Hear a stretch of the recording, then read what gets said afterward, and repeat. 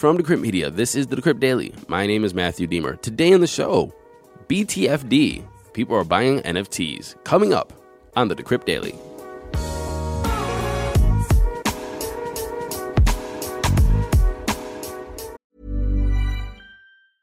Hiring for your small business? If you're not looking for professionals on LinkedIn, you're looking in the wrong place. That's like looking for your car keys in a fish tank. LinkedIn helps you hire professionals you can't find anywhere else, even those who aren't actively searching for a new job but might be open to the perfect role. In a given month, over 70% of LinkedIn users don't even visit other leading job sites. So start looking in the right place. With LinkedIn, you can hire professionals like a professional. Post your free job on linkedin.com/people today. Good morning, everybody. Welcome to the show. Today is Thursday, September 29th, 2022. Man, I can't believe Q3 is almost over. We're heading into the last stage of the year until we're going into 2023. Time is flying. I was just thinking the other day, I was reminiscing with a friend. It's like, where was I on December 31st, 1999? And I absolutely remember where I was. I was working that night. I was working in the kitchen because obviously it was New Year's Eve. And New Year's Eve is the busiest day in restaurants. So, it's one of them, depending on what kind of restaurant you have. Mother's Day is another real busy day. Valentine's Day is busy as well, depending. But New Year's Eve, no matter where you're at, if you're open at night or for dinner, you're going to be slammed on New Year's Eve. So I was working New Year's Eve, and I remember that's where I was. And then after we closed down the kitchen, super late, and I think we probably missed even the ball drop because we were still cooking at that time. And then, of course, after the kitchen was all cleaned up, it was probably about 12:30, 1 o'clock. I can't, maybe it was even later than that. But the team and I went outside, probably had a beer in the back of the restaurant, had a couple of cheers, Happy New Year's, and went home and started the next day. No, I'm sorry. That would have been the first. We were closed on the first. We would have started on the second. Anyway, just reminiscing. Where were you? 1999, December 31st. Think back.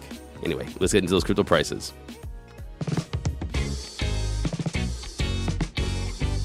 Here comes the money. Here we go. Money talk.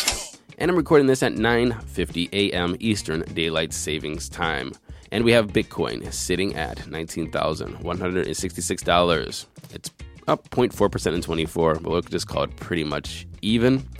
Ethereum's at $1,313, up 0.5% in 24. USDT is number 3, USDC is number 4, and BNB is number 5 at $279, up 2.2%. Rounding off the top 10, it's XRP, BUSD, Cardano, Solana, and Doge. Total market cap is up 0.5%. It's at $931.6 billion, a BTC dominance of 39.5 and an ETH dominance of 17.3. Moving over to our news today, we have a pretty light news day, but that's okay. It might be light, means not a lot, but it's not important. Anyway, the CFTC chairman, I was thinking when I was reading this article, we know all the other chairmen, we know the Fed chairman, we know the SEC chairman, but who knows actually off the cuff the CFTC chairman? Well, this person, his name is Rostin Behnam. And Rostin Behnam, the CFTC chair, said that Bitcoin might double in price if it traded in a CFTC-regulated market. The chairman added that the crypto industry had massive opportunity for institutional inflows that would only occur if there's a regulatory structure. Behnam said, in quote, "Non-bank crypto institutions thrive on regulations. They thrive on regulatory certainty. They thrive on a level playing field because they are the smartest, the fastest, and the most resourced." The chairman added that he supported the bill introduced by the Senate Agriculture Committee, which would designate the CFTC as the main regulator of the crypto industry. And I just want to make a quick comment on what Behnam said in the quote. Thrive on regulatory certainty. And I think that's what we're seeing in the markets right now. I think the Fed is doing a shit job. I'm just going to go out and say it. I think the Fed is doing a shit job with this whole inflation and rate hikes and stuff. 5-year-olds playing soccer, rates go up, the Fed just goes, 75 basis points. There is no rhyme or reason, and there's no certainty of what's happening with those rates.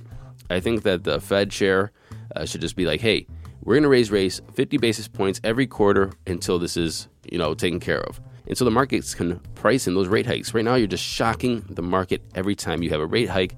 I just think they're doing a poor job. What do you think? Matthew Aaron at Decrypt.co. The SEC has filed charges against Hydrogen Technology Corporation, accusing it of effectuating the unregistered offers and sales of crypto asset securities.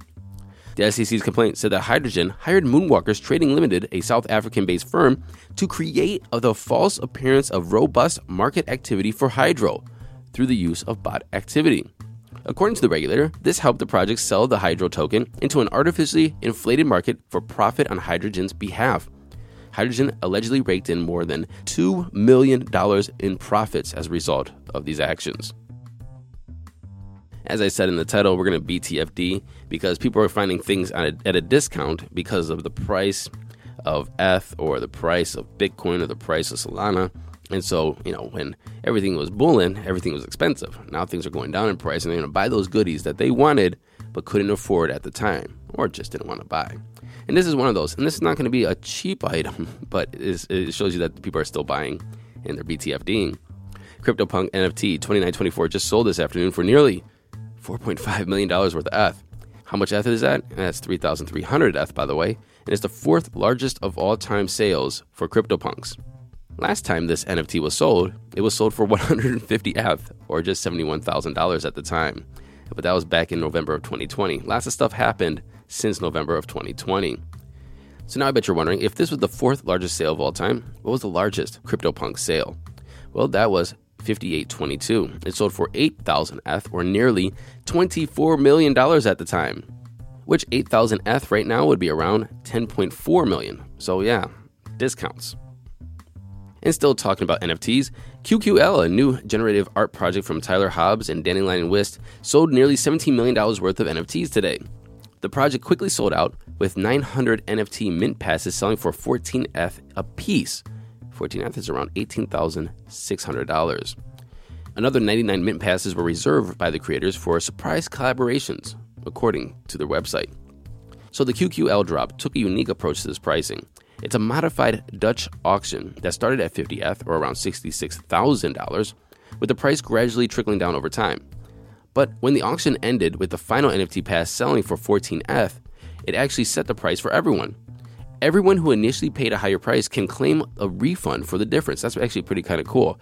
So they did a Dutch auction. So they started at 50 ETH and they went down, kind of made people FOMO, like, oh, this is the price where I want to get my, NFT and mint that NFT. And then the floor price set the price for everybody. So somebody who paid 50 ETH got that first NFT. They actually got a refund of the difference between 50 and 14. And so basically it was 14 ETH for each mint. I think that's a pretty cool idea, and it makes everything pretty fair. We have some stablecoin news. Binance conversions of Circle's USDC, Paxos Dollar, and True USD to the exchange's own stablecoin, Binance USD, have begun. As of Wednesday afternoon, $26 billion worth of stablecoins were sitting on Binance's exchange. $20 billion was in BUSD, $683 million worth of USDC, $48 million of USDP, and $283 million of TUSD. The only other sizable stablecoin on Binance's balance sheet was $5 billion worth of Tether. Tomorrow, the exchange will automatically convert any remaining USDC, USDP, and TUSD to its own stablecoin. And in other stablecoin news, USDC is expanding, and it'll be compatible with Arbitrum, Cosmos, Near, Optimism, and Polkadot. And that's what the chief product officer said to a live audience at Circle's Convergence 22 conference. He said, extending multi-chain support for USDC opens the door for institutions, exchanges, developers, and more to innovate and have easier access to a trusted and stable digital dollar. And finally, I have something for you to read today. It's something from Ben Munster. And when Ben Munster writes something, you know it's going to be snarky and kind of insightful. Ben has been around, we've been doing this podcast for well over 2 years now. We're going to go on 3 years here very soon. And it's just interesting because, Ben was one of the first people I've had on the show, actually. Anyway, he wrote, in the wake of the merge, the Ethereum merge, miserable former Ethereum miners are putting their dusty GPUs to new uses, like heating their homes. And his article is entitled, What Can You Do With Your Old Ethereum Mining Rigs? Obviously, he's going to be taking shots at the merge, Ethereum miners, all the equipment that's in there and doing nothing right now, but it's worth the read. Link is in the show notes. Thank you for listening to this episode of the Decrypt Daily. My name is Matthew Deemer. If you're in Florida, I hope you're safe and I hope you're well. And until tomorrow with our weekend review, happy hodling, everyone.